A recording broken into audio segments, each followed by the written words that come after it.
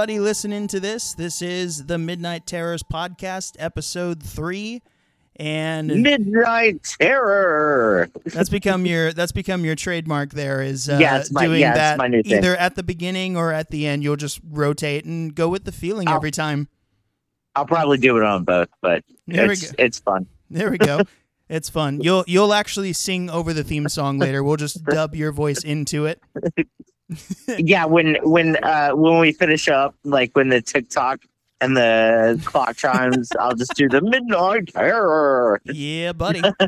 Well, all right, but go ahead. Yeah, Bucky. Yeah. I should have placed a bet that you would say something about my name being Bucky as the podcast got started here, because that's happened, I think, on every episode. So yeah, pretty much. That'll just be the running gag through the entirety of this podcast. But anyway, of course. Everybody else listening, thank you for checking this out. Hope you guys have enjoyed the first few episodes that we have done. This is what episode number did I say before, Jason? This is gonna end up being 4, I think. Okay, I don't know if I said 3 at the beginning of this. This is episode 4 of the Midnight Terrors podcast, and we've got a little game that we're going to do for this episode. If I said episode 3, just ignore it or I'll take it out, whatever. But we've got a little game that we're going to do here, and Jason or Diamond, whichever you prefer, we are not doing this alone, are we? No, we are not. We are taking on our first guest, which we are super excited about. And I will be Diamond, Kevin will be Bucky, and then we have got Mr. J, who we are super excited to have on. He is also probably going to be a super frequent guest. He's very in the same vein as myself and Bucky as far as our love for horror and music and everything included. So we're very happy to have him here. And actually, before we kind of get into the episode, I would think that kind of with episode 1, what we want to do is just get a little bit of information about him or get his background. So, absolutely. Yeah, you want to say, hey, Mr. J? He's going to be Mr. J on the show. Mr. J. Mr. J. Mr. J. Yes, I'm so glad we did that. This is what we're going to call him. We're going to call him Mr. J. I'm so glad we got that together, Jason. Mr. J. Mr. J. J. Let's just take a few seconds. Let's talk about your introduction to horror. Like, so what's your first horror movie that sticks with you? And you know, where'd you come from? So that's a deep question, because for me it goes back as far as the old Walt Disney cartoons where there's the transformation scenes you think back to movies like Pinocchio, that transformation scene when that kiddo is getting transformed. That was pretty out there. Wow, you're diving. Nightmare fueled that transformation. Come on. I was always into these characters that, in a way, I felt like I could relate to them a little more than other characters. This whole Frankenstein's monster thing of didn't really ask to be where he was. He's not different. He's just himself, but people are treating him like he's different. So I always felt like it was very relatable. But I think, to me, horror was always more of this art form where anything goes. And I always liked that. Even as a kid, I loved that there could be anything. And so it's funny how I feel like even movies like The Wizard of Oz kind of had these horror elements, because maybe I didn't have the language with which to explain it at the time. But it's weird to watch this movie that's being presented almost like it's a theater, like a stage theater deal. They just filmed. So it's theater makeup, it's theater sets, it's painted backgrounds. And there was just something as a kid, I'm like, this feels weird. This feels off and different. That's a really different take, to be honest. Yeah, definitely. Which I think is pretty impressive. Because all of my horror background, came from definitely like theatrical, but you talking about, these kind of like staged or old school films like The Wars of Oz that had aspects that tripped you out or had aspects of it that were different. Like that's a different take, and that's it definitely cool. spoke to me, and it pulled me in a different way. Mm-hmm. Like I found myself drawn to this, and of course I didn't understand why. I didn't understand it as horror. I just knew I felt drawn to it. It was interesting to me. It was delivered in a way that felt different, and I think it wasn't until much later in life I started realizing, and my parents realizing more before I did, like I don't just watch movies for entertainment, but for the art behind it. And so there would be these movies that you're like, I don't know if it's not good, but it's excellent. And it isn't about do you like it or not. It's like that's not the question. I mean, I think a movie everybody can understand. Like you look at like Schindler's List or The Passion of the Christ, no one's watching that because they're like, this is great. Right. Yeah. But it's true. Yeah. But it is different, and the point isn't entertainment. And so for me, it kind of went to that direction as well. Well, so you and I come from a very similar like background. So both of us, our parents are, very good friends, and both of us come from kind of a deeply Christian and, church-based background. And of course, horror is not looked well upon.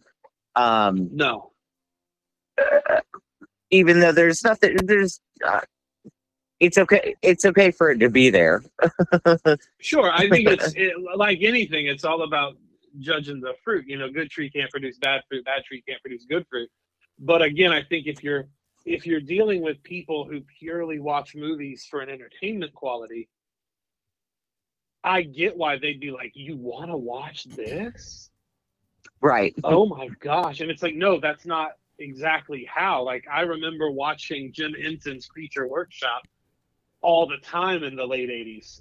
I just loved seeing how they were doing these things and learning about Tom Savini and K&B and Greg Nicotero and Absolutely Rick Baker and all these things. It was incredible to me. So it wasn't so much, oh my gosh, I can't wait to watch these horrible things happen. No, there were these magic tricks being pulled off right in front of your eyes. And for the sake of advancing the story, maybe, or making you feel something. And again, I love that in horror, almost anything goes. You can have comedy, you can have romance, you can have drama. It is this boundaryless thing. I mean, everyone's talking about the end of Stranger Things, and they're all like, am I the only one who cried at the end? Oh my gosh.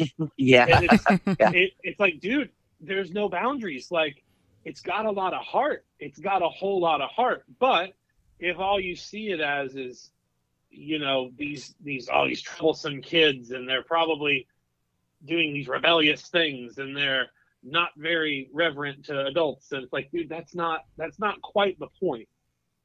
Right. But heck, golly, it's hard to take a movie even like Passion of the Christ and not think, hey, this could easily go into the horror category here. Yeah, I mean, you could easily throw it into the Saw genre or like whatever, because I mean it's brutal. It's that physical, what they call torture porn. And that's an uncomfortable thing for people to realize. Right. But it there it is. I mean, in the end, there it is. Well, so before we dig in, we're gonna kind of do like a this or that, and get into the like kind of the main theme of the episode.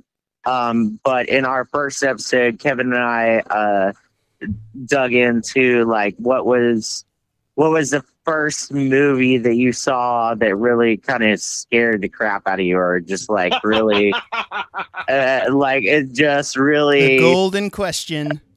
yeah, yeah. And I hit on Kevin. What'd you hit? It and The Grudge. Yeah, It and the Yeah. Grudge.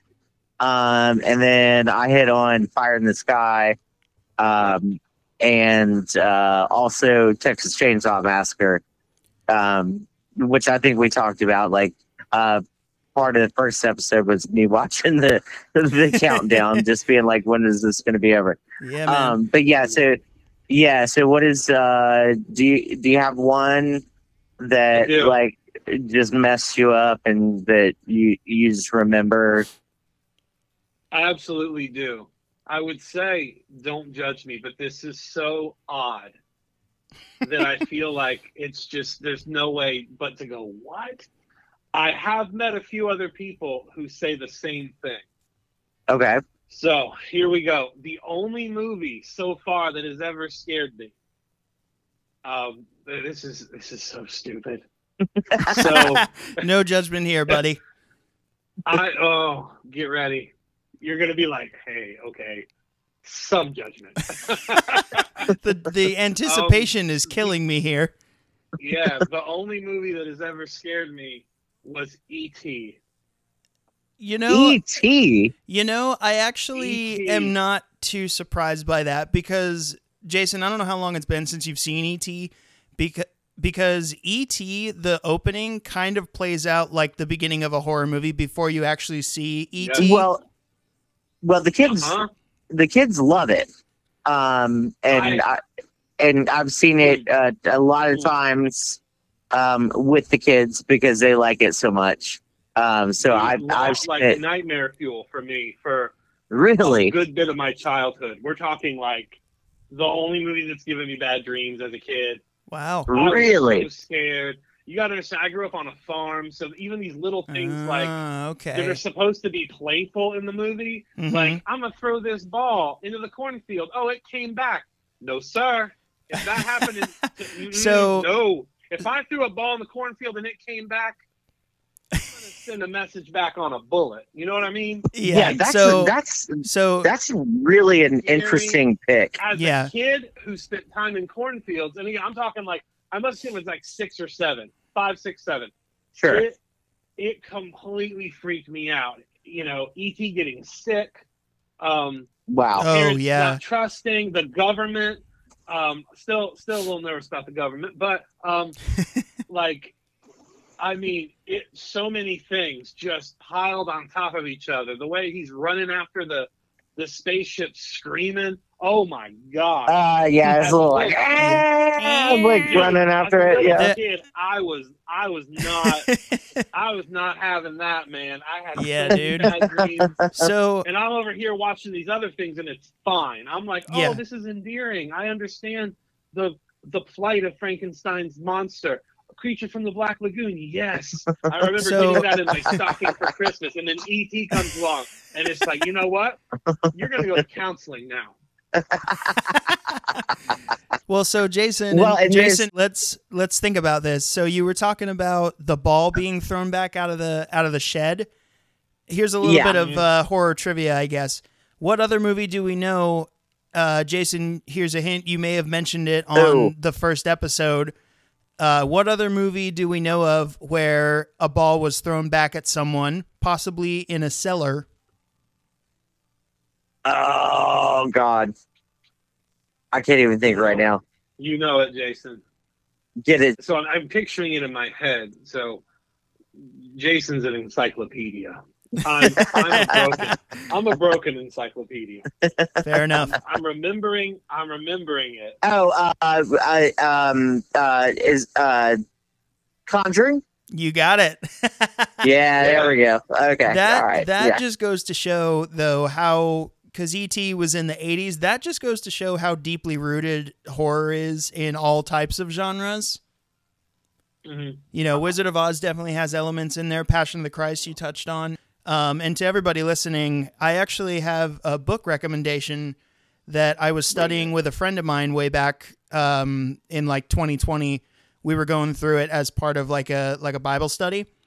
Yeah. The book is called Christian Horror, and the subtext is on the compatibility of a biblical worldview and the horror genre. And it's there. yeah, it's by a guy That's named good. Mike Duran, and it's him dissecting how horror is not only ingrained in all forms of pop culture, all genres of pop culture, but it's just ingrained in human nature as well. And you find elements of it in, you know, the things that happen in the Bible. And it's a really cool read, and kind of it opens you up a little more with the horror genre, and how the horror genre is pretty enlightening about the heavy stuff that we may encounter in the world. And so yeah, Christian Horror by Mike Duran. For everybody listening, if you haven't read it, I highly recommend it. Absolutely. I haven't. Now, I know there are quite a few Christian horror blogs out there that are like, I mean, they may not call themselves Christian horror, but I know the people that they are Christians, and they're just saying, hey, like, here's how I view this movie as someone who loves Jesus. Yeah. You know, I mean, again, horror, oh my gosh. There are so many things, but it's easy to get distracted by some of the more loud elements of it, I guess you could say. Of course. And again, if it's kind of like anything, if you don't like it, then it's not for you. If it's troublesome to you, then it's not for you. There's a reason I don't do everything. I mean, there are times where, I mean, hey, you guys we were talking earlier today about certain movies that are like, I don't get a whole lot of, I don't even get a lot of film quality out of this. This just seems like we're just going to show a lot of disturbing images for no reason and then call it a movie. Yeah, like, absolutely. You know, I just, yeah. Well, there's also some interesting aspects that they've thrown in, especially with like, say what you want on Dracula 2000. I actually like the movie a lot. Love it. But Love it. Throwing it in that, you know, Dracula is Judas, and the whole reason that he doesn't. Oh yeah, I forgot the all whole about reason that. that he doesn't like, you know, silver is because, you know, he gave the pieces of silver up. Interesting. Okay, interesting. Yeah, I forgot all about that plot point in that movie. Yeah. So yeah, that was a good. It was a good way to tie in,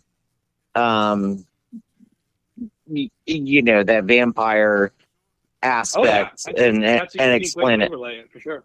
Yeah. Not the typical like, oh, they're just vampires because they're vampires, but it was Judas was the original vampire, and he didn't like silver because he gave up silver to betray Christ and, you know, hung himself, and it was a cool one.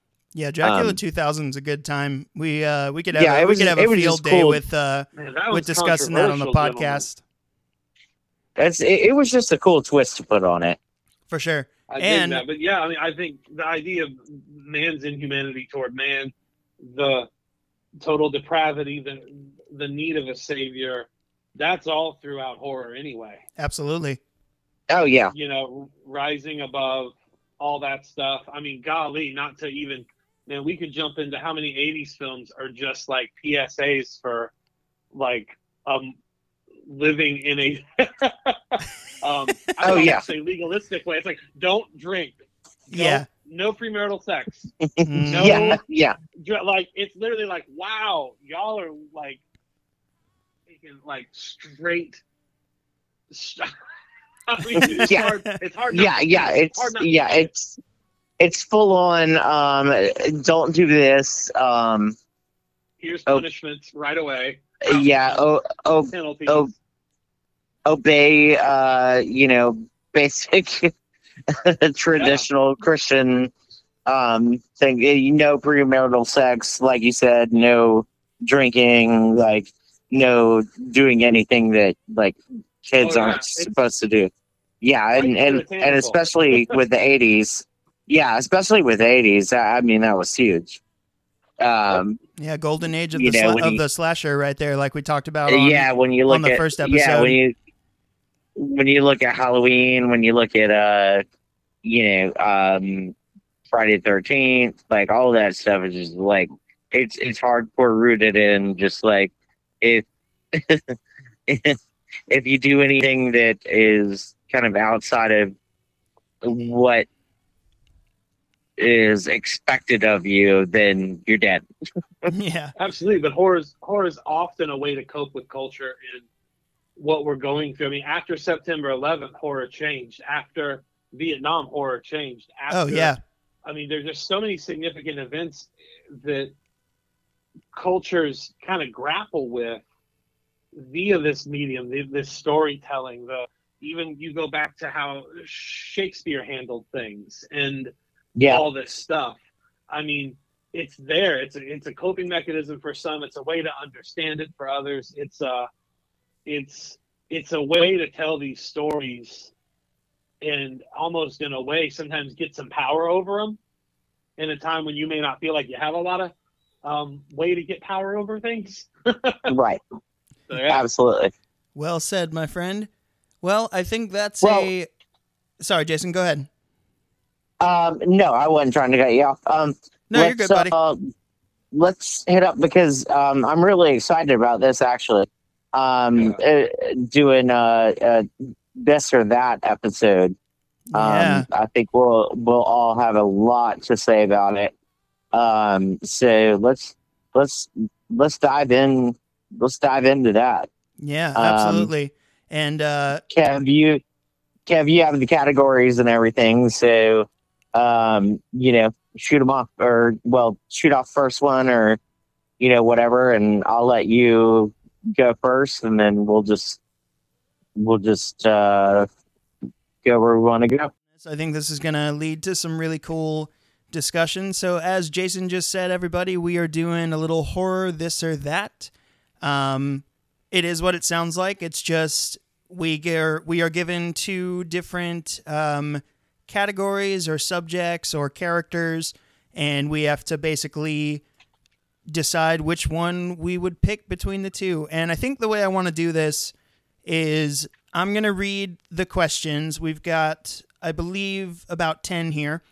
And I'm going to read the questions, and we're going to sort of go round robin. We'll each just give our answer, and then we'll just kind of let the discussion flow for a few minutes on each one of those. Does that sound good to you guys? Yeah, I'm totally down. And I'll let Mr. J go first because he he usually has a lot more to say than I do. So I'll read the question. You just say which one you pick, and then we'll go to Jason. Jason, you say what you pick. I'll say what I pick, and then we'll go back and discuss our decisions. Sure. All right.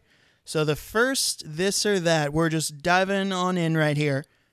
This or that horror edition. The first question is slasher or psychological? We're just going right for the jugular with this first question. We were actually before we hardcore dive into it. Kevin proposed it. Bucky proposed it last night, and pulled up the categories, and he was reading them off to me, and I was like, what am I going to do with this? This is difficult stuff right here. Yeah, it's really hard. But that's the fun part about it. So yeah, what is your answer here for this first question? What you got? So slasher or psychological? In this moment, while there are redeeming qualities of both, I would probably jump more towards psychological, and I'll explain why I probably should have picked the other later. You have like buyer's remorse already after just saying it. I heard the pain in your voice just saying that answer. That's funny. I love that you said buyer's remorse too. Yeah, exactly. Yeah. Jason, what you got? What you going for? Psychological versus slasher. I'm going psychological on this one. Gotcha. So that leaves me. Oh man, this is really difficult already. I agree that there are It's your good. fault. It is, yeah. I brought this on us. I agree that there's great movies and aspects to both. I think I'd have to go slasher though, because that's kind of where my roots lie a little more. So I think I'll go slasher. So we're gonna open up the floor now. Let's do a few minutes of discussion. What's the reasoning for everybody's pick? I want to hear Mr. J's. Yeah, it pains him. It hurt his heart to hear that. We'll be your support group for this episode. It's like picking a genre of music. It's like, I don't want to do that. I like a lot of things, man. So it's gotta be this or no. So I think for me, psychological has a little more staying power for me. For the experience, for the potential for commentary. But slashers always made me think of a bunch of friends going out and having fun making a movie. Yeah, sure. I can only imagine how much fun all those people are having making that movie, because it's not that much, like they're not concerned about Oscars. They're not to say the least, they are not concerned about Oscars. The Academy. I'm not trying to win an award. I'm just trying to have fun with the shit. Exactly. They're not afraid of being snubbed. They're just having a good time. And it is fun. And I will say there's definitely at least it seems, I would say, I won't throw a word like definitely out there, but it seems like there's more room for those in-camera magic tricks we talked about with practical effects and things for the slashers. Absolutely. But for the psychological ones, I feel like it can take you on a different kind of journey. And sometimes slashers don't always have a ton of return power for the general public. Kind of like once they've seen it, they still love it, but then they watch it again and they're like, man, it was different when we didn't know what was going on and who was doing it. I still love it. I think there are some that really change the game a lot. I am trying, as I get older, to appreciate some of these movies that just didn't grab me as much growing up. But again, in the psychological ones, it's like, I mean, those things have legs, and there's a lot. There's a lot to learn and uncover. Yeah, I feel like with the psychological ones, I actually kind of feel like, for me, it's the other way around. I feel like I feel like psychological, for me, as much as I enjoy them, they actually kind of stick with me a little less than the slashers, because depending on the movie, they're not, psychological movies aren't always the most fun viewings, as well made and as deep as they are. That's true. Like I think of we were just messaging about this earlier. I think of The Babadook or Hereditary, in that they stay with me, but I feel like once I've contemplated it to a certain extent, and like I feel like I've gotten to the root of it all and have hit sort of a glass ceiling with the thinking, I feel like after that it doesn't really stick with me, and I get to a point where in my head I feel like I've dissected all there is to go into. And then I'm like, it's enjoyable. And like, I love The Babadook, I love Hereditary, but I don't feel the need to put it on again anytime soon. Whereas something like a slasher, and like, we have, the popular ones like Friday the 13th, Halloween, Nightmare on Elm Street, but there's a lot of other hidden fun slashers out there. Sleepaway Camp absolutely being one of them, one of my favorites. And there's a lot more absurd ones like Killer Workout with a slasher taking place in a gym with a giant safety pin. They are easy to make. Now, and I agree with you 100%. Like, I think slashers tend to have more room to be fun, whereas movies like Hereditary are so impactful, but there's nothing fun about it. Mm-hmm. It's not at all. It's a beautiful, gut-wrenching way to tell a story of grief and to experience grief and to have a director like Ari Aster who really doesn't seem to care about the viewer's comfort. No. He's not. He doesn't care at all. See Midsummer for He's not going to reference. rescue you from this grief. You know what I mean? You're going to sit there and you're going to watch this incredibly grief-stricken moment that keeps going, and then you realize, I haven't taken a breath in like 45 seconds. Oh my gosh. But that is a beautiful way, a beautiful metaphor for loss and grief and handling it and all that stuff. But yeah, it's apples and oranges. I'm very glad I live in a place where we don't have to pick.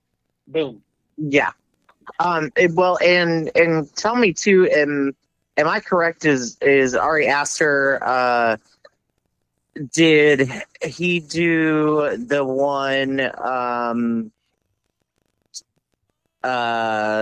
did he do Mother? No. That was Darren Aronofsky. And That's that, right. Okay, Yeah. Aronofsky. Mother was incredible. Mother was incredible. Yeah, good stuff there. I thought it's funny to read. Not funny. I don't mean to say that. It was interesting to read some commentary on it where people are like, this makes no sense. But every Christian who saw it is like, oh my gosh, this is a scriptural allegory. Yeah, it's a biblical tale in a horror movie. It's the Bible from front to back, basically. Through and through, front to back. It is from Genesis to Revelation, like it's the Bible front to back. Yep. So I thought that was interesting that someone would go do that. But yeah, to your point, you don't exactly say, man, I kind of want to watch Mother and have just a good time. Yeah, exactly. Yeah. That's funny. I'm ready to think about some stuff. Then you put on Mother. There we go. It's a difference of watching something that you want to have a good time with, and then also watching something that's kind of going to be impactful on you. Two different things. You know what I'm saying? Like, it's not like I mean, because you don't watch Friday the 13th and go, oh, I don't want to watch that again. Like, you're like, yeah, I'll come back to that. I'll watch the other 20,000 sequels that they have. Yeah, but you watch something like Mother, and like you watch Mother, which is totally psychological, and you're like, yeah, I don't know if I want to watch that again. I don't know what I want after that. So Jason, let me ask you this. I mean, then. it makes an impact, but it's just at the same time, it's not like something that you're on a Friday night just wanting to like chill out and have fun and be like, yeah, I'm gonna watch Mother. That would be great. Yeah. So Jason, let me ask you then, because you went psychological with this choice. What is it about the psychological horror movies that made you make that choice? Well, so again, like kind of just what we were talking about. It's kind of it's a difference of what you want to watch. The psychological movies, because you mentioned, like the Babadook, and then of course Mother is one of them, and then there's a ton of them. Midsummer, so they're good watches, because like you're watching them and you're just like, and especially Midsummer, like the opening of Midsummer with the girl with the hose pipe very taped into her mouth. Yeah, like you're watching it and you're just like, oh my God, what am I watching? That's intense. Yeah, and it's cool because I want to see stuff that's intense like that. But at the same time, it's just like it's just like what I'm in the mood for. Sure. Yeah, good point. Yeah. So, I mean, typically, like when I'm going to watch a horror or watch something, I like something that's pretty tongue tongue in cheek, and it's kind of funny. And then I like it when they go extremely funny, like Tucker and Dale versus Evil. Oh, future episode. Yes. Future episode coming soon, hopefully. yeah. So yeah. So what is this like? Do I want to have a fun time? And a lot of people complained about the remake of Friday the 13th, the one that has Jared Padalecki in it. Yeah, see, I loved it. That was incredible. I thought Derek Mears did a beautiful job. Yeah, I thought it was great. Yeah, so he might be referring a little bit to me because I saw that in theaters because little bit of backstory about myself. The first slasher movie and one of the earliest horror movies I saw was the original Friday the 13th. And so I'm love Jason. Yeah, absolutely. So I was pumped out of my mind for that remake, and I loved it when I saw it in the theater when I was in high school. Upon revisiting it maybe 3 years ago, I actually watched all Friday the 13th movies, like from front to back. And I still have a lot of enjoyment that comes from watching the remake of Friday the 13th, but it was one of those first ones to kind of be like a remake, but also somewhat of a sequel to the original, which we see a ton of now. Sure. My problem rewatching it was that not enough Jason. It's a lot slower than I remember. I get that. I just thought it had some legitimately tense moments. Oh, absolutely. When it's great, it's great. Yeah, it did. And kind of getting into that vein too, like cheesy slashers. Freddy versus Jason. Like, come on, man. Golden movie. That thing is so good, so good. Awesome. So yeah, the slasher versus the psychological thing. It's really about the mood that I'm in. Sure. I agree. Do you want to be challenged or you want to just have some fun and kind of not think for a little bit? Absolutely. Right. Exactly. Awesome. And so, Kev, what's yours? Slasher. That was my answer. Slasher was your answer? Okay. Yep. So as we and listeners, as you're checking this out, I've made some social media places as we've built up this podcast. We're on Instagram now and Facebook, Midnight Terrors Podcast for both. Chime in, leave us some comments, send us some messages, your thoughts on these this or that questions, because we want to talk to you guys about this stuff too. And go ahead. No, you go ahead. Oh, no worries. So as we're talking about the slashers, that ties into our next this or that question, which is Michael Myers or Jason Voorhees? That one's easy for me. Mr. J? Start us off. Yeah.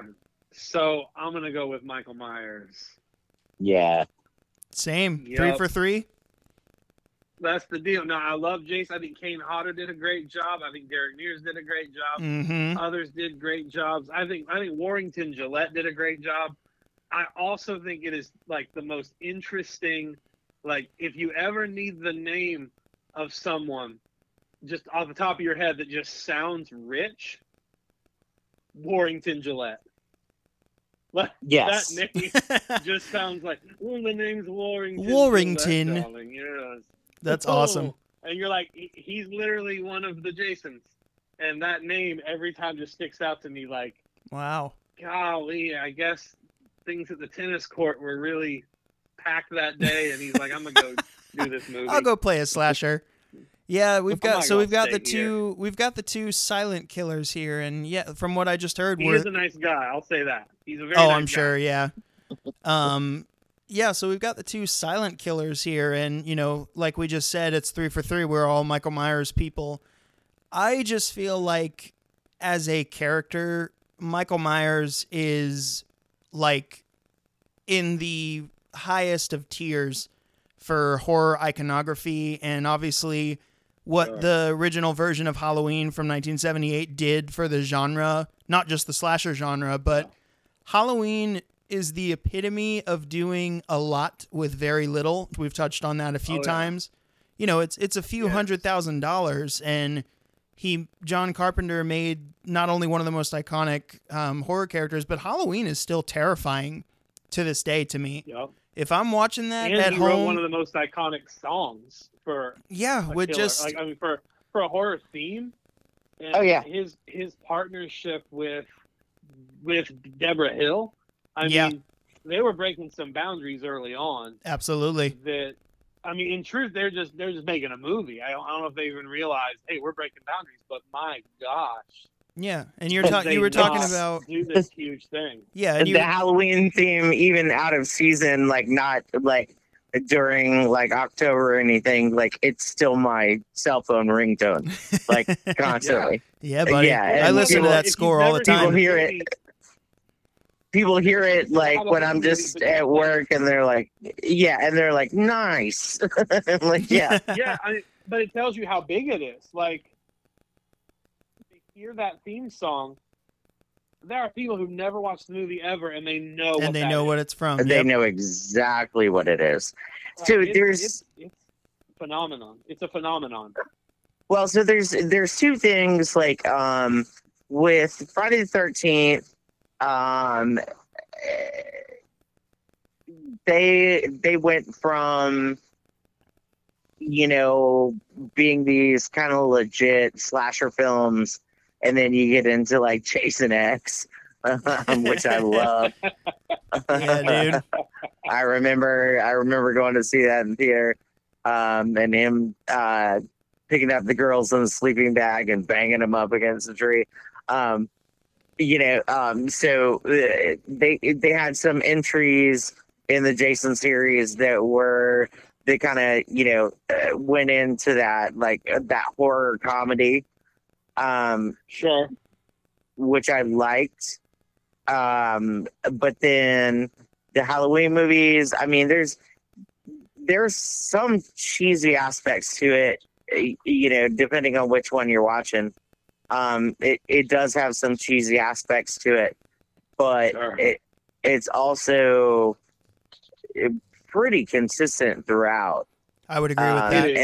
It is. And it doesn't matter which one you're watching, you know, whether you're watching, you know, what are there, like 5 before Zombie picked it up? Right?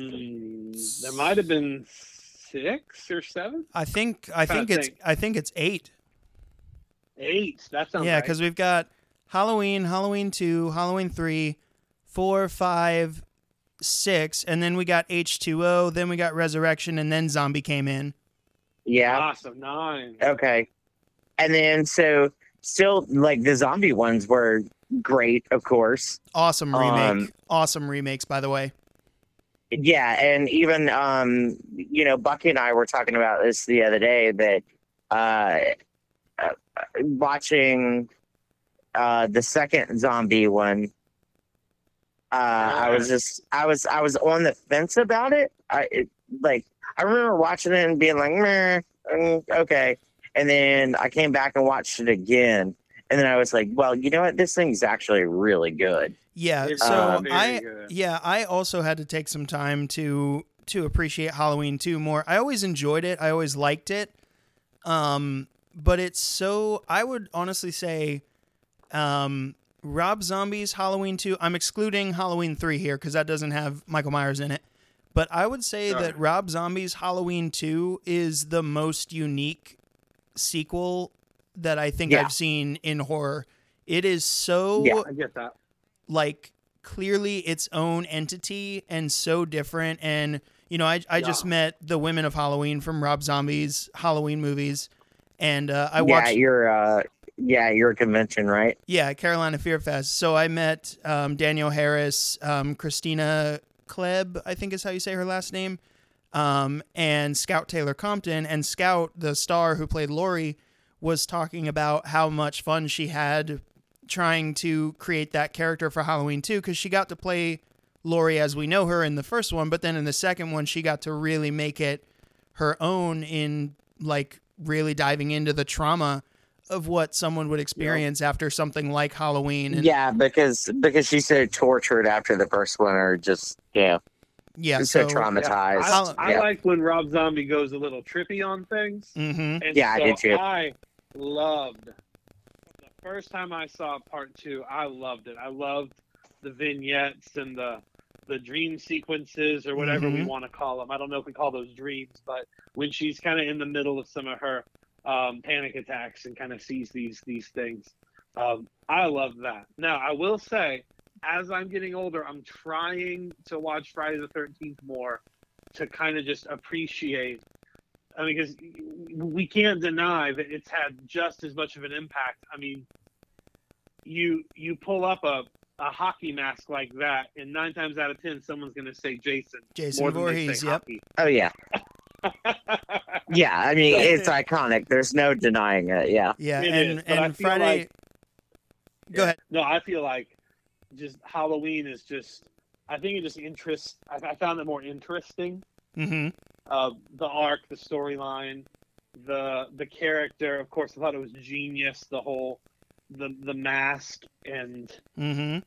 there are times where you just you know they must have made several of them, and they're filming from different angles and lighting it in a different way to give it a little expression. And like, no, man, it's all just this flat thing that you just project onto. So I thought, Yeah, and do you know, is it the same mask the whole time? Because it was just a white painted William Shatner mask. yeah, all they did was kind of did they keep it the whole time?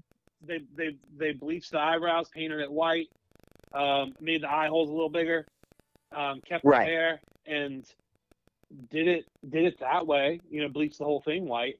I think they may have had 3 or so, but they were all based off of that same design. Different. Yeah, they weren't intentionally different. I'm sure there were minor differences in the eye holes because they're cutting them with scissors, and again, it's a bunch of college friends making a movie.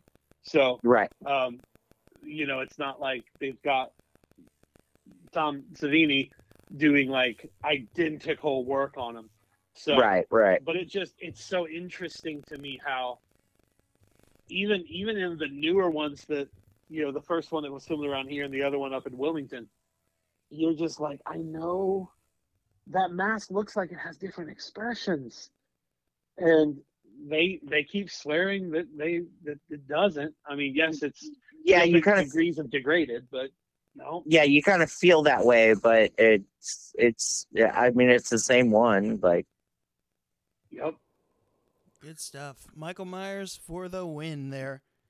Yes. I do have to. Myers. Yeah, Myers in all of his different, and especially, I love the zombie ones, and the new ones are great. The ones that Danny McBride love the new ones. All of them are working on. They're great too. Yeah, good Absolutely. stuff. Halloween, absolutely. So this is I'll announce this on the podcast. A lot of my friends and family always knew me as, I always said my favorite slasher was Jason Voorhees. And I think that the older I get, I don't think it, but I know it. The older I get and the more I go back and watch Halloween, I think I'm a Michael Myers boy. I think that's my favorite slasher now is Michael Myers. So, well, cool. I do have to point out one thing before we move on to the next one. Jason, I've been quoting my favorite Friday the 13th movie. I love Jason X, but my favorite one is Friday the 13th Part 5, A New Beginning. Because yes, you were talking about that the other day. Yep, that movie is insane, and you gotta love the porta potty scene with the damn enchiladas. Well, and we can't forget about Paul Rudd too. Oh yeah, and Halloween 6. Yeah. Yep, I actually like that one. I know a lot of people hate it, but I actually enjoy that one. But maybe we'll discuss that more in depth at a later date. But let's move on. I do have to ask real quick. Have Sure. you guys seen the director's cut of that one with Paul Rudd? I don't know which cut I saw. Wildly different. That's what I've Wildly heard. different. Yeah, I think I've only seen the theatrical cut. Yeah, I can't say that I've seen the director's cut specifically. I may have, but I'm not sure. It's not easy to get a copy, or at least it wasn't. I mean, it was going for a decent price online for a while. And I'm assuming probably still on VHS. No, I mean they put it out on Blu-ray. I think they. Just Oh, really? a lot of, Okay. I have one, so we may have to. Oh, okay. Everybody over. Watching party. Yeah, we'll have to check that one out. Cool. Sounds good. Well, let's All move on to the next this or that question. And, this should be interesting. Paranormal or sci-fi? Oh, I already know where I'm going with this. So, All right, Jason, you go ahead and start us off for this one because I've actually been wondering what you were going to say to this. I'm definitely going sci-fi. Really? Yeah, I love a sci-fi horror movie. So aside from Alien, and you also talked about Fire in the Sky. You knew that was going to be the first one that I was going to go for. Well, of course, you think sci-fi horror, and Alien's what everybody goes to. But what other movies are out there in the sci-fi horror genre that you like? Event Well, Horizon. and Come on, D. Yeah. I still need to see that one. Yeah, Event Horizon is a gem that not a lot of people know about or even recognize, but it is so good. Yeah, I'll definitely have to check that one out. Yeah, and I even outside of movies, because probably the main thing is like the Alien franchise, because I love, of course, all of the Alien movies. Well, 3 we could probably forget about. You like Resurrection more than 3? Oh yeah. Wow. So I usually hear it the other way around. I feel like there's a lot of defenders of Alien 3 these days. Well, and it makes me sad too, because Alien 3 is directed by David Fincher. That's I'm right. a huge David Fincher fan. Love him a lot. So unfortunately, he just kind of got a bad script. But yeah, that's probably my least favorite. Resurrection's really good. And you got a ton of people in there. You got Ron Perlman, and then what's the guy's name from Robin Hood? He's the sheriff. I can't remember his name. Anyways, gosh, yes, he's great. Yeah.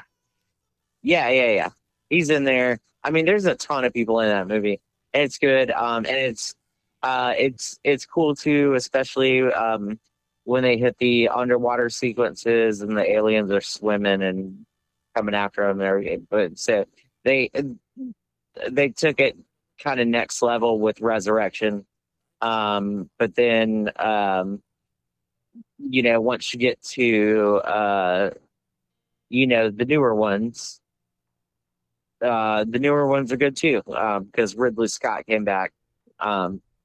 Prometheus was great, and so I really like sci-fi horror. And just on a side tangent, Dead Space, like the most terrifying. Very good point.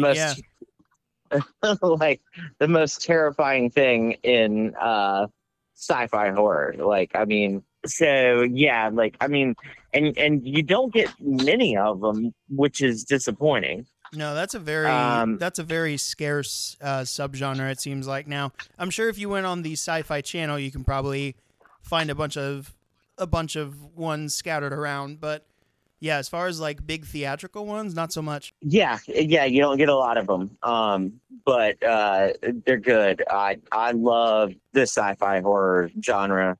Cool. Whether it's games, whether it's movies, whether it's anything. And I mean, I guess you could throw The Thing in there. I wouldn't really. Yeah, I've never thought about that. Yeah, that's a tough one. So you sort of could, because I mean it's a thing from outer space, and of course it's like one of my favorite movies. Well, it does, sci-fi, science fiction. I don't think it necessarily has to be in space, because you could look at I think this might still be from outer space. I'm not sure because I haven't seen it, but something like The Blob. Yeah. Yeah, that's but yeah, so Oh, yeah. So the Jason, sci-fi and well, go ahead. we skipped over. I can't believe we haven't brought this up yet. We all love Alien, but what about its antithesis, Predator?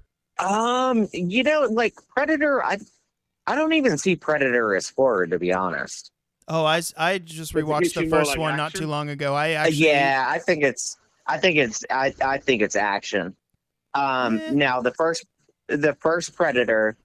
that's what I'm referring to. Yeah. Well, I mean, yeah, and there's that's another franchise that's kind of hit or miss. Oh You yeah. get some good ones, you get some bad ones. I don't know. But the Maybe. original, yeah, like there's some pretty scary moments in there. But like I kind of put that more in the action genre.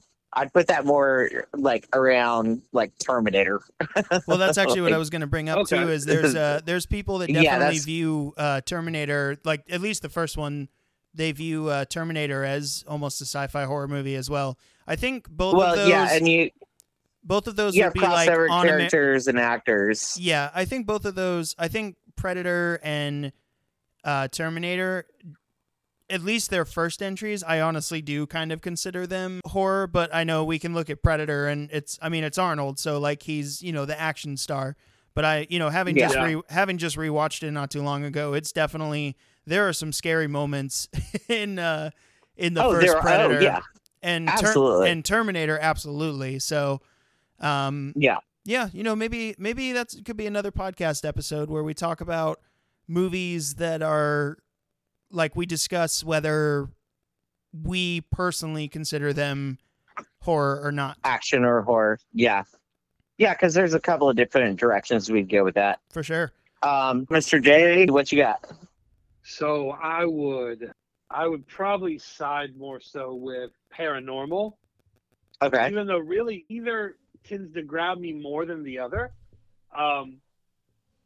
Every movie you've mentioned, I think, unless I've lost track, I dig. I mean, Event Horizon, my wife's favorite band of all time did a concept album based on Event Horizon, and they're Oh, wow. paralleling it with the Divine Comedy, Dante's Inferno and all that.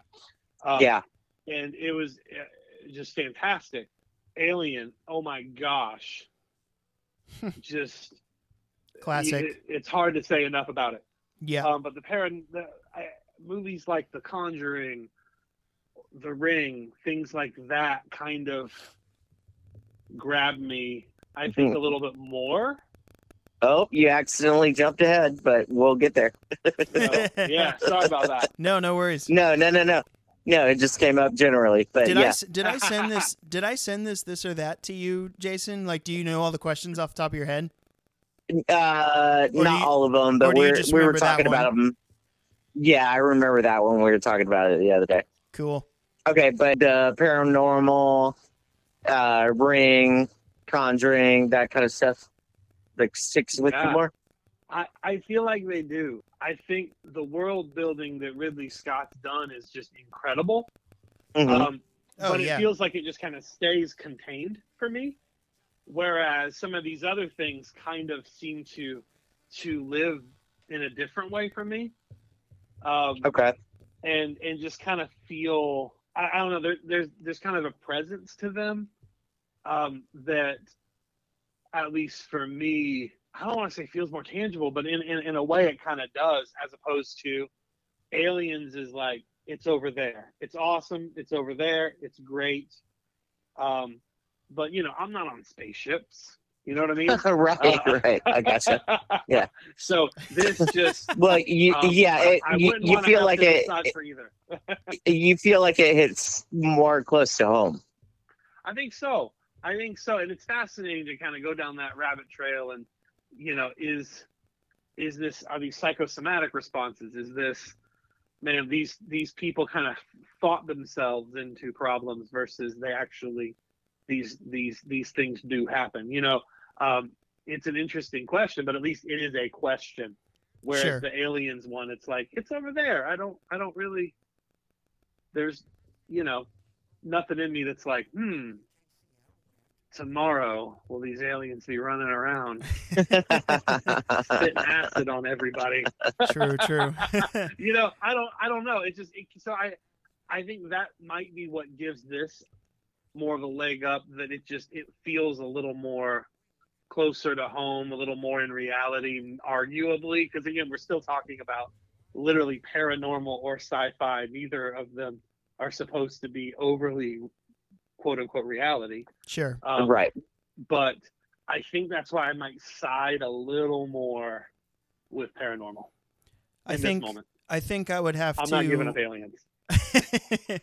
I think I would have to agree with you. Paranormal is kind of just what I found first, and I think of what I consider to be one of the scariest movies of all time, the original Amityville Horror. Yeah. That's still, I know people view it as goofy, and I thought it was more beloved than it is, but I don't know, man. That first Amityville Horror, like the whole scene with the priest in the bathroom and the ominous voice saying "Get out," and then the red eyes like in the window and stuff, like that movie still freaks me out to this day. But and it has a lot of heart, right? Like, yeah, absolutely. You feel for this family, and I think that's what I love about movies like that and The Conjuring, and you really identify with the plight of this family who's like, they got a good deal on a house, they're going to overlook a few things. The past events really don't have anything to do with them. It's going to be okay. And then just awful stuff starts happening, and it's how much can you take before you want to admit to yourself maybe there is something going on? Because I think most of us, it would take a fair amount of convincing. I don't think any of us on step one would be like, I bet it's ghosts. Yeah. Like, I don't think we do that. We'd be like, nope, that mirror just flew across the room on its own. Yep. Yeah, no, So yeah. There was, when I was getting into horror, like ghost movies were like the thing at the time. There was, like one movie that I loved when I was in middle school, and I actually loved the whole trilogy, and they're absolutely ridiculous, but I really love them, and they're a little less well known, but the Boogeyman trilogy. Yeah. I enjoy that quite a bit. The first one definitely being the most supernatural, but yeah, the Conjuring movies for sure. I mean, we would be bereft if we did not mention Poltergeist. Yep. I mean, I feel like no one else on this podcast should be. Yeah, I feel like no one else on this podcast has any right to talk about Poltergeist except for you, because you absolutely love and adore Poltergeist. It's amazing. Yeah. It's even if you don't want to talk about horror films, I mean, it's still one of the best movies ever made. Like it's. Do you remember what it was rated? It was PG, wasn't it? I'm looking it up right now to make extra sure. I think it was PG. Right. All right. There we go. What say you, Mr. Kevin? What say you? What do I think it was rated? Yes. I'm going PG as well. I can't remember exactly what year in the 80s it came out, but I think it was before 1982. Yeah, so that was before PG-13 then, right? Yeah, it is PG. Yeah, yep. Crazy. Well, and actually, if I I could be wrong. Doubtful. Impossible. I could be wrong, but I think that was one of those movies that pushed the fence to get the 13 rating in there. So it was PG at the time. It was PG at the time, and they didn't have the PG-13, I don't believe. And that was one of the ones that they were like, oh, okay, we need to have like a little extra step in there before we get to R. Yeah, from what I understand, Gremlins was kind of the movie that broke the boundaries and brought in PG-13. But I'm sure Poltergeist and... I mean, you even look back, like, I know it was like a decade before, but Jaws is PG. I mean, that's crazy. Yep. Jaws is heavy. I was watching Jaws on Saturday. Yeah, summertime, man. Yeah, man, when Quint's getting eaten, it's pretty rough stuff. There we go. Listen, I think in Jaws isn't the longest it holds the record for something when Quint's telling that story about him and all of his crewmen being in the water. They were on the Indiana. Yeah, it's so intense, and it's crazy how like almost every time I hear that, I'm so captivated that I forget for at least a couple seconds that there's a shark out there. Yeah, it's like so captivating. It's like a 10-minute monologue. And I think it holds like the Guinness record of like longest. I think it was something like that. And it's insane. Like, just his delivery and everything. Like, he's, especially talking about, they've got eyes like dolls. They're dolls' eyes, and they roll over. Like, it's so creepy just the way that he tells it. The choice to cast him as Quint was amazing. Mm-hmm. Yeah. It's actually really funny.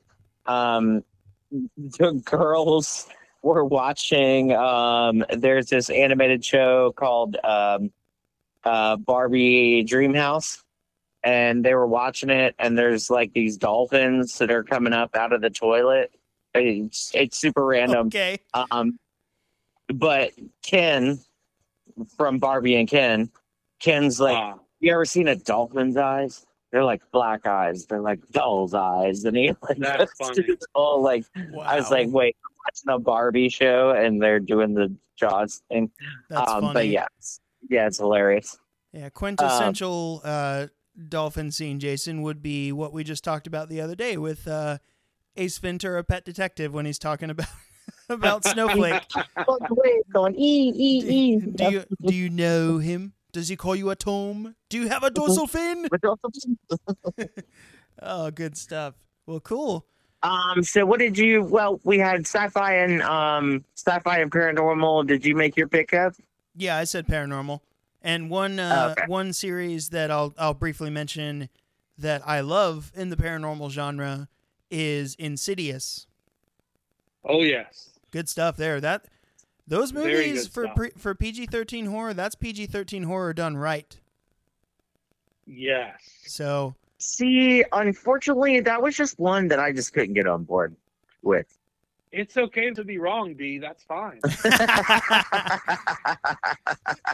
The moment has finally come where Jason is wrong. And Mr. J spits out my favorite phrase, saying it's okay to be wrong. Now I see where you got that. One thing I absolutely love about Insidious is I find that sometimes, I know sometimes the script calls for it and it makes sense, but sometimes the conflict and friction between the husband and wife in movies like that feels almost like they drag that on for so long and kind of avoid, it just kind of takes up screen time and takes up run time. And, here we are 45 minutes in, 50 minutes in, and one is still trying to convince the other that this is really happening. And it just feels like, dude, please go with it. Yeah, I don't think from the jump. I think it was like within the first little bit, the husband and wife were on board together going, oh crap, this is real. Yeah, I think it's I like that. Yeah, it's not too long. I think it's maybe 30, 40 minutes when they move houses again because Patrick Wilson is like, okay, we'll leave. And then from there, that movie just gets crazy. Great. Yeah, absolutely. My problem with it is like in the first one, I felt like there are a lot of really scary moments, especially like the little black and white kid jumping out of the wardrobe and into the tulips, and all that stuff. Like, and that stuff was genuinely scary. But then when they started going into the which, if you want to go Stranger Things, let's talk about the upside down. I always say the same thing.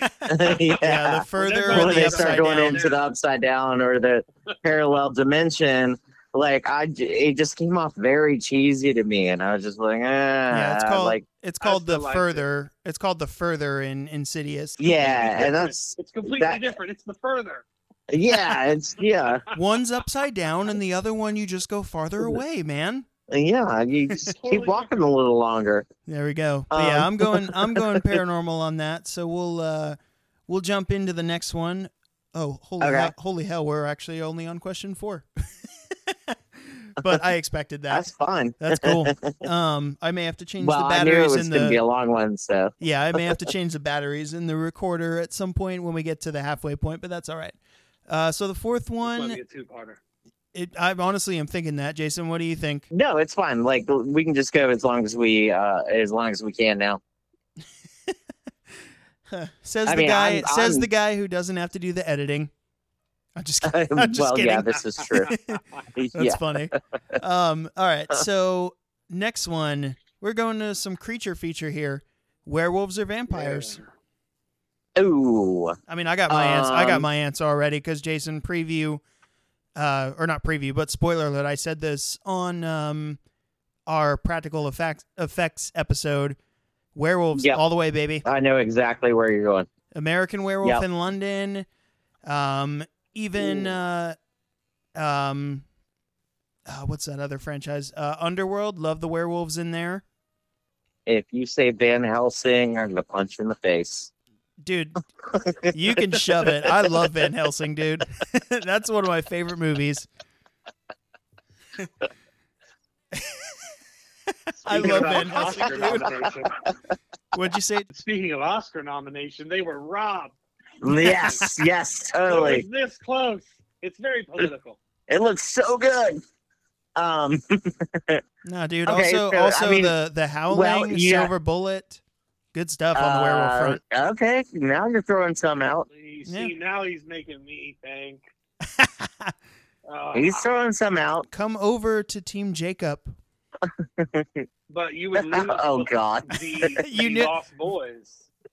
Oh, that's a low blow. I use what I can. That's a low blow. That's a tough one between like American Werewolf in London or Lost Boys. Yup. But what's honestly more terrifying, the werewolf or the vampire? To me, the werewolf. Is the vampire really? Yeah, vampires I don't find to be that scary, man. Well, the vampire is, or for the most part, the werewolf just comes at you. But there's more of a with the vampire. It's like you don't necessarily know that they're a vampire. They're more undercover.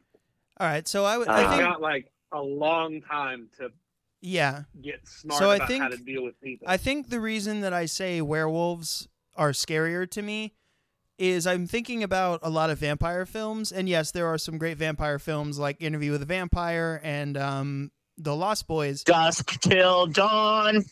You beat me to it, man. Yes, From Dusk Till Dawn. But the werewolves, I feel like in film are way more consistent in terms of how they act, whereas we have, unfortunately, in Vampire Land over there, you have the reputation of stuff like Twilight, and then there are just some other lot of romantic vampires in there, and that's just. I just find the werewolves to be more consistent. You would still be trying to find the love of your life too, baby. I will tell you straight up, Twilight was the only movie my wife has ever tapped out of. Like the first one? The only one. Twilight. Like the first one. The second one of those cats started glittering, she literally reached for the coffee table. And she said, I don't know if you can hear this. She's like, I'm out. And like got up. Oh, that's fantastic. I was trying to figure out like, why do people like this? I wanna what is the redeeming quality? What is the thought? Because it was a phenomenon, man. And I'm like, yeah, dude. Okay, I know it's not a phenomenon from like the horror angle. I know that, but it's still, I just still kind of wanted to, I'm kind of fascinated by culture and, sociology and all this stuff. And you can't say, well, that was just a little blip. Like, no, people were going crazy over that thing. But I will always remember it as the only movie.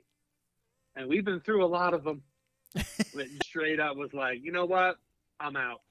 That's really funny. I understand where you're coming from because it's especially it was kind of in that era of, huge trilogies and huge book things like, Lord of the Rings, Harry Potter, Absolutely. all of that kind of stuff. And I knew nothing about Twilight, but No. I watched that I don't first think I made it episode. much past what she did, but man. I think I got 30 minutes into the first one, and I was like, "Yep, I am done now. Thank you." I don't I have think- to understand that it's doing just fine without me. Yeah, Homeboy you won't hurt the ratings by not being one of I'm not gonna hurt the none of it. 100 people that don't watch it. And now Yeah, my I will. home- do it just fine. Yeah, I will. Home kid's sparkling, and I'm okay with no sparkling. I will. It's I will shamefully admit that because I was in high school when it was a thing, I And saw that's okay. I saw 3 of the 5 movies. fine. Two of which I saw in theaters when the second one came out. I was like, sure, I'll go to the premiere because like my mom and her friend were going, and I got there and I just didn't expect anybody I knew to be there, and like everybody from high school was there, and I was hiding my face, standing in You're like, line. we're all here for the same reason, but Yeah. for some reason I'm embarrassed. Yeah, exactly. But yeah, that was just the cultural phenomenon at the time. But as I'm talking about It werewolves, is. there's a Blu-ray movie in my room here that's kind of staring me down, where we've got both a vampire and a werewolf in there that both look really good. The Monster Squad. Oh yeah. Oh, Monster Squad is perfect. Yeah, dude. Talk Yeah, about a movie Monsters- that didn't find its audience till later. I know, Yeah, it's and so good though. It's got everyone in there. You got Frankenstein, you got Creature Dracula, from the Black Lagoon. Yeah, you got everybody in They there. didn't really know how to present it, like Mhm. when Well, I it's when like- I it's talked like- to some of the cast, they're like it was too young for like adults, but it was too Too like, scary there was no for young tween. kids. There was no tween thing. Now, for us as kids, we liked that stuff, so it was right up our alley. We're like, why can't there be more of this?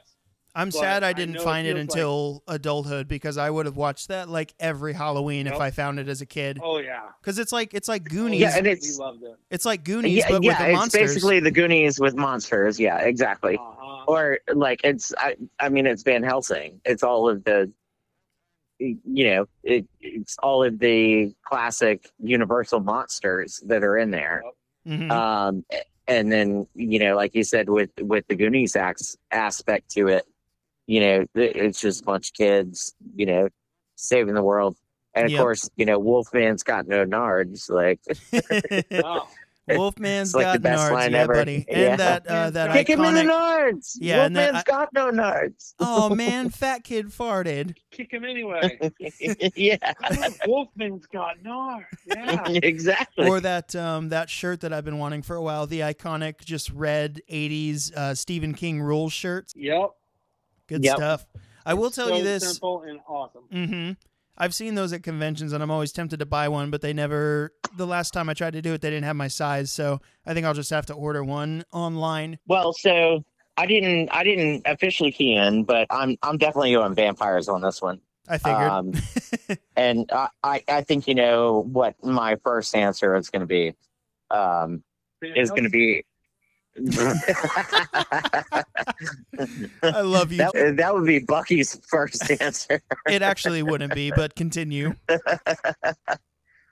Interview with the Vampire. Good stuff. Yeah. That movie, like, I don't think you can say anything bad about it. Nope. It's impressively gory, dramatic, so good. And then also at least the first 2 installments of Underworld are great, Mm-hmm. which Sure. that's vampires and werewolves. Really good sounded- music on that too. You sounded like you took a couple shots before you said vampires. Vampires. Vampires. Vampires. I love the vampires. But yeah, so vampires and werewolves. Yeah. I will It's kind give of a you, mixture. I will give you guys this on the vampire side. You guys have a trilogy that I absolutely love, and in particular the middle entry into the franchise, The Blade, Mhm. the Blade movies. Oh yeah, the first Blade is amazing. Yeah, but Blade 2 is my favorite. Blade 2 is very good as well. Actually, I think I might like Blade 2 better than the first one. Agreed. But man, listen, I wouldn't want to have to pick because there are so many great werewolf movies. All right, I mean, hit you're it. talking about Come at Silver me. Bullet. Oh my gosh, Yeah, Silver Bullet's Bullet great. was great, dude. I mean, there's a movie called Ginger Snaps that. Oh, I yeah. thought was great. Yeah, oh yeah. There are so many incredible werewolf movies too. I'm just glad we don't have to pick. You know what I mean? We can enjoy them all. Good answer. Good answer. Brothers and You know sisters. what? Well, Werewolf well, movie I actually really like. I don't know if you What do you guys like? have seen this, but I like the remake of The Wolfman with Benicio del Toro. Yeah, that was.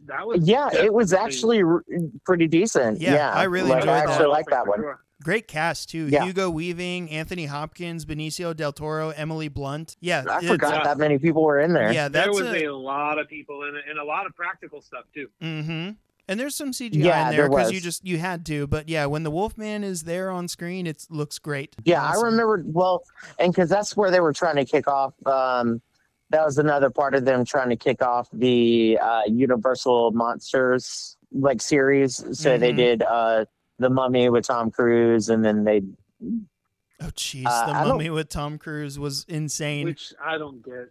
I don't know. Yeah, I don't. They tried remember- it I don't- with Dracula Untold also. Right. That was another one.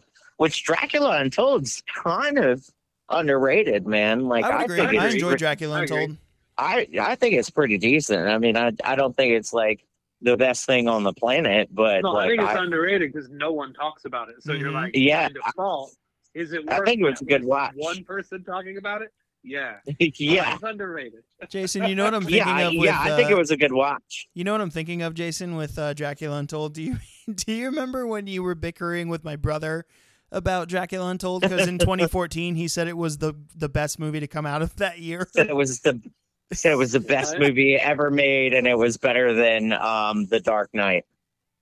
What? yeah.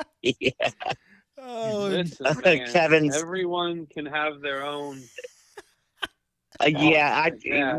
I don't even Bucky. Like, how old I would can't he have been understand then? that. 2014 Well, he he's- would have been, and that was probably October. He would have been 14, 15? 12, I think.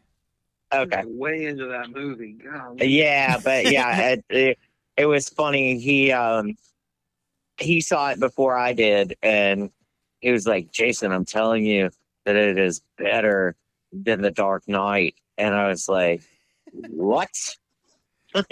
And he swore by it. Swore by it. He probably wouldn't say that Forever. now. No, I'm sure he wouldn't now, but His testimony is no longer legally admissible in court. yeah. No, he's He swore by it. He's like, "Let But me he you did. guys." At No, the he's time, he gonna- was like, "It's like the best movie I've ever no, seen." he's gonna be 21 at the end of the year, so a lot of time has passed. And if we get him on the show, I'm sure he'll say differently because he swears by mostly Marvel movies, but superhero movies of any kind, honestly. So question number 5. Ooh, this is gonna be an interesting one. Witches or possessions? Mm, This is gonna be a Uh, really tough one. that one's gonna be pretty easy for me. Okay, you start us off then. I'm definitely going possession on that one. There's number one, because we've already talked about it previously. I mean, The Exorcist is like one of the most disturbing movies ever. Yeah. So you have that. And then I even liked it was The Exorcist beginning Yeah. came in out like the early 2000s, and I actually really liked that one. Like all the other ones that came before that, weren't great, but beginning I really did like. And then tons of different directions with that. I mean, you can look at The Conjuring. Trying to think what else. There was one with Jeffrey Dean Morgan. Kevin, can you pull that? Yeah, let's see. It's a I possession think that movie? was just called The Possession. Who's in it? Yeah, I think- Jeffrey Dean Morgan, you said? Yeah. Jeffrey Dean Morgan is in The Possession, yeah. Yeah, Oh, that's the one. okay, good. Yeah, that's the one I was thinking of. That one was That was really great. good. And then, I mean, there's a lot of possession movies. I mean, I would even consider like Rosemary's Baby, even though you don't find out until the end, of course, that she's having the devil's child. But I would kind of consider that like a possession style movie. And then The Right was really good. I think Possession messes with me more, and I think just overall in general, just because of The Exorcist, like, I mean, because that's the one movie that I remember, and we talked about this on the first episode. It was The Exorcist, and it was The Fire in the Sky that until I got into my older age that I could not sit and watch by myself. I just couldn't. Yeah, So I yeah, think, I mean the possession stuff definitely hits hard for me. yeah, so I think I'm actually kind of shocked that this is going to be my answer, because if you would have rewound the clocks probably 10 years ago, I would have said Possessions. But I feel like for me, I saw so many of those. Like for a long time, that was like all I watched, that I actually burned myself out on it. There were a lot of them that were. I feel like subpar, the 2010s was like Possessions galore. We got stuff like not just The Conjuring, but one that I watched a few times was The Devil Inside. Yep. And Mhm. I feel like I burned myself out on possession movies. So I think these days I would go with Witches, because one, The Witch is probably top 10 favorite horror movies of all time for me now. But I also really like, I really enjoy Lords of Salem. Do you really? I do. I really like Lords of Salem, actually. That's an interesting one to talk about because me, you, and Mr. J are Rob Zombie fans. Yeah. And Lord of Salem is definitely my least favorite, and I've I know own it. I know a lot of it. people feel that way about Rob Zombie with Lords of Salem, but I don't know what it is, man. I find it to be one of the more, much like we talked about with Halloween 2, with it being so different. I find it to be one of the more captivating Rob Zombie films for some reason. Mr. J, say it. I will absolutely say that movie sticks with me in ways that I don't understand. Yeah. I will agree that out of Zombie's catalog so far, it feels like he wasn't completely finished with it. But True. every time I watch it, and I can't say that about a lot of movies, but every time I watch it, it leaves me with a very specific and consistent feeling that I can't quite put words to or understand yet. Yeah. And When as I grow, I'll understand. But, when you say inconsistent, like what? Like no, like consistent. Like consistent. Okay. Like the same feeling every time I watch it, and I don't understand quite why I feel that way. It feels, I mean, to almost quote the movie, it disturbs me. Yeah. But play it again. Yeah, there's just absolutely. something about it that just sits with me differently, but I can't help but feel like it's not completely finished.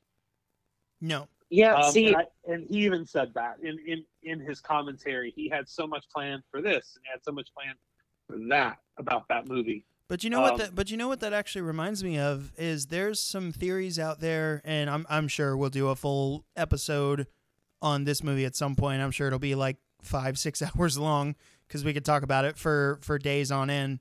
There's theories out there that The Shining, Stanley Kubrick's, is viewed as theories. There's theories out there that he also didn't complete The Shining, and that's why it's such a head scratcher for a lot of people, and why there's so many insights into it. And I feel like Lords of Salem is kind of similar, and whether it's intentional or time constraints or accidental, I feel like it leaves a lot to the imagination when you don't give us all the answers. Yeah. I enjoyed the smaller scale. I loved all the practical stuff he did in it. I thought it, yeah. Captivating. I think it's interesting that you guys say that it stuck with you, because out of all of Zombie's films, well, maybe not all of them, but that's the one that like did not stick with me that hard. Have you revisited it lately? I not super recently. I probably, I've seen it maybe 2 or 3 times. I don't remember the last time I watched it. But yeah, it was just one of those that just, I don't know. It just didn't, for whatever reason, it just didn't stick with me. We'll have to do a full. And so I find it interesting that you guys are saying that, like, yeah, it kind of stuck. We'll have to do a full like Rob Zombie filmography dive one day, because one, we should do that to build up to his release of his remake of The Munsters, because man, am I excited for that. Yeah, that's gonna be so good. The trailer looks amazing. But another PG one coming out. Yeah, right. First PG film for Rob Zombie, I think, is what I read. But I have a very different answer for what I have as my least favorite Rob Zombie film, because I like everything he does, but I have a different answer that's my least favorite Rob Zombie film. But anyway, what are you going? Witches or Possessions? What do you think? I find that there's a lot more room lately for movies that explore stories with witches, but I cannot deny the plethora of incredible possession movies. Sure, absolutely. A ton of great ones. They spanned even all the subgenres of horror. You've got great found footage like The Last Exorcism. I thought that was incredible. Yeah, it was good. I heard that one was good. I never saw that one. It was great. I love The Exorcism of Emily Rose. Oh, fantastic. That was incredible. And especially as someone of faith, I love that the director was like, I want to tell a tale of grace. And I think the best way to do that is to use the horror genre as the medium. And so it is such a powerful tale of grace. That line at the end, you are guilty and you are free to go, is just, that's the whole gospel in a nutshell. You are guilty and you are free to go. Yeah. I mean, absolutely. It hits you. I mean, in every movie that Diamond said, I mean, it's just, there's such an abundance of material that is solid. It's not just, well, there's a lot of it. It's like, there's a lot and it's really good. And these actors push themselves. And I mean, I loved hearing stories from Jennifer Carpenter saying, like, she wasn't originally supposed to do all those contortions. They had all these mannequin kind of things. And she just said, I can do that. And they're like, what? No, you, okay. And okay, you can. Crazy, yeah. That's cool, though.